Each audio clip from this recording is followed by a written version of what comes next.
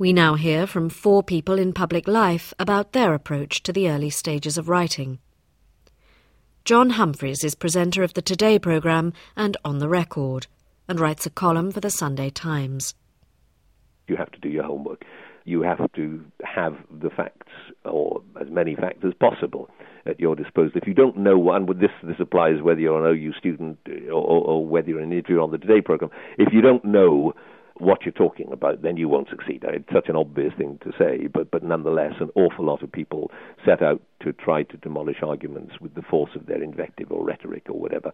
That doesn't seem to me to be the way to do it. But the other thing is that you've got to know your own position very clearly. That sounds easy. Yes, of course I know what I think about nuclear weapons or what I think about teenage sex or drug taking. But do you? Are you sure that you do? Have you thought it through properly? I've been surprised at the number of times that I thought I would write along certain lines, and when I've looked at the argument, I've discovered that actually I was wrong and I need to think differently. Actor, television presenter and Open University graduate Matthew Kelly had to conquer essay writing at the age of 40 when he embarked on his OU studies.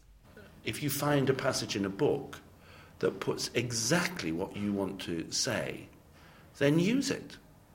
But paraphrase it, So in the end it becomes your words. I mean, it feels like cheating, but it's not cheating because you've looked it up, you've researched it, you've used somebody else's idea that corresponds with yours, and you've used it in the right context. John Pilger is a journalist and filmmaker and writes a column for the New Statesman. It's a kind of endless squirreling.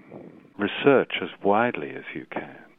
Writing is always selective, but you can only select if you go to the widest possible landscape of sources, of information.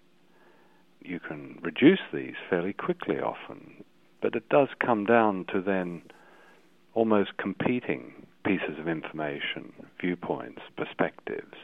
And that then calls on you to make decisions as a writer. And it's, I suppose, almost a process of elimination. Helena Kennedy, QC, journalist and writer. I'm very good at sifting, and I think that probably my experience as a lawyer has made me good at that, of recognising where the heart of something is. And I think that comes with more and more experience.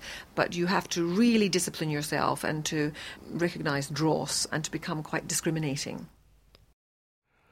From the Open University. For more information, go to www.open.ac.uk/use.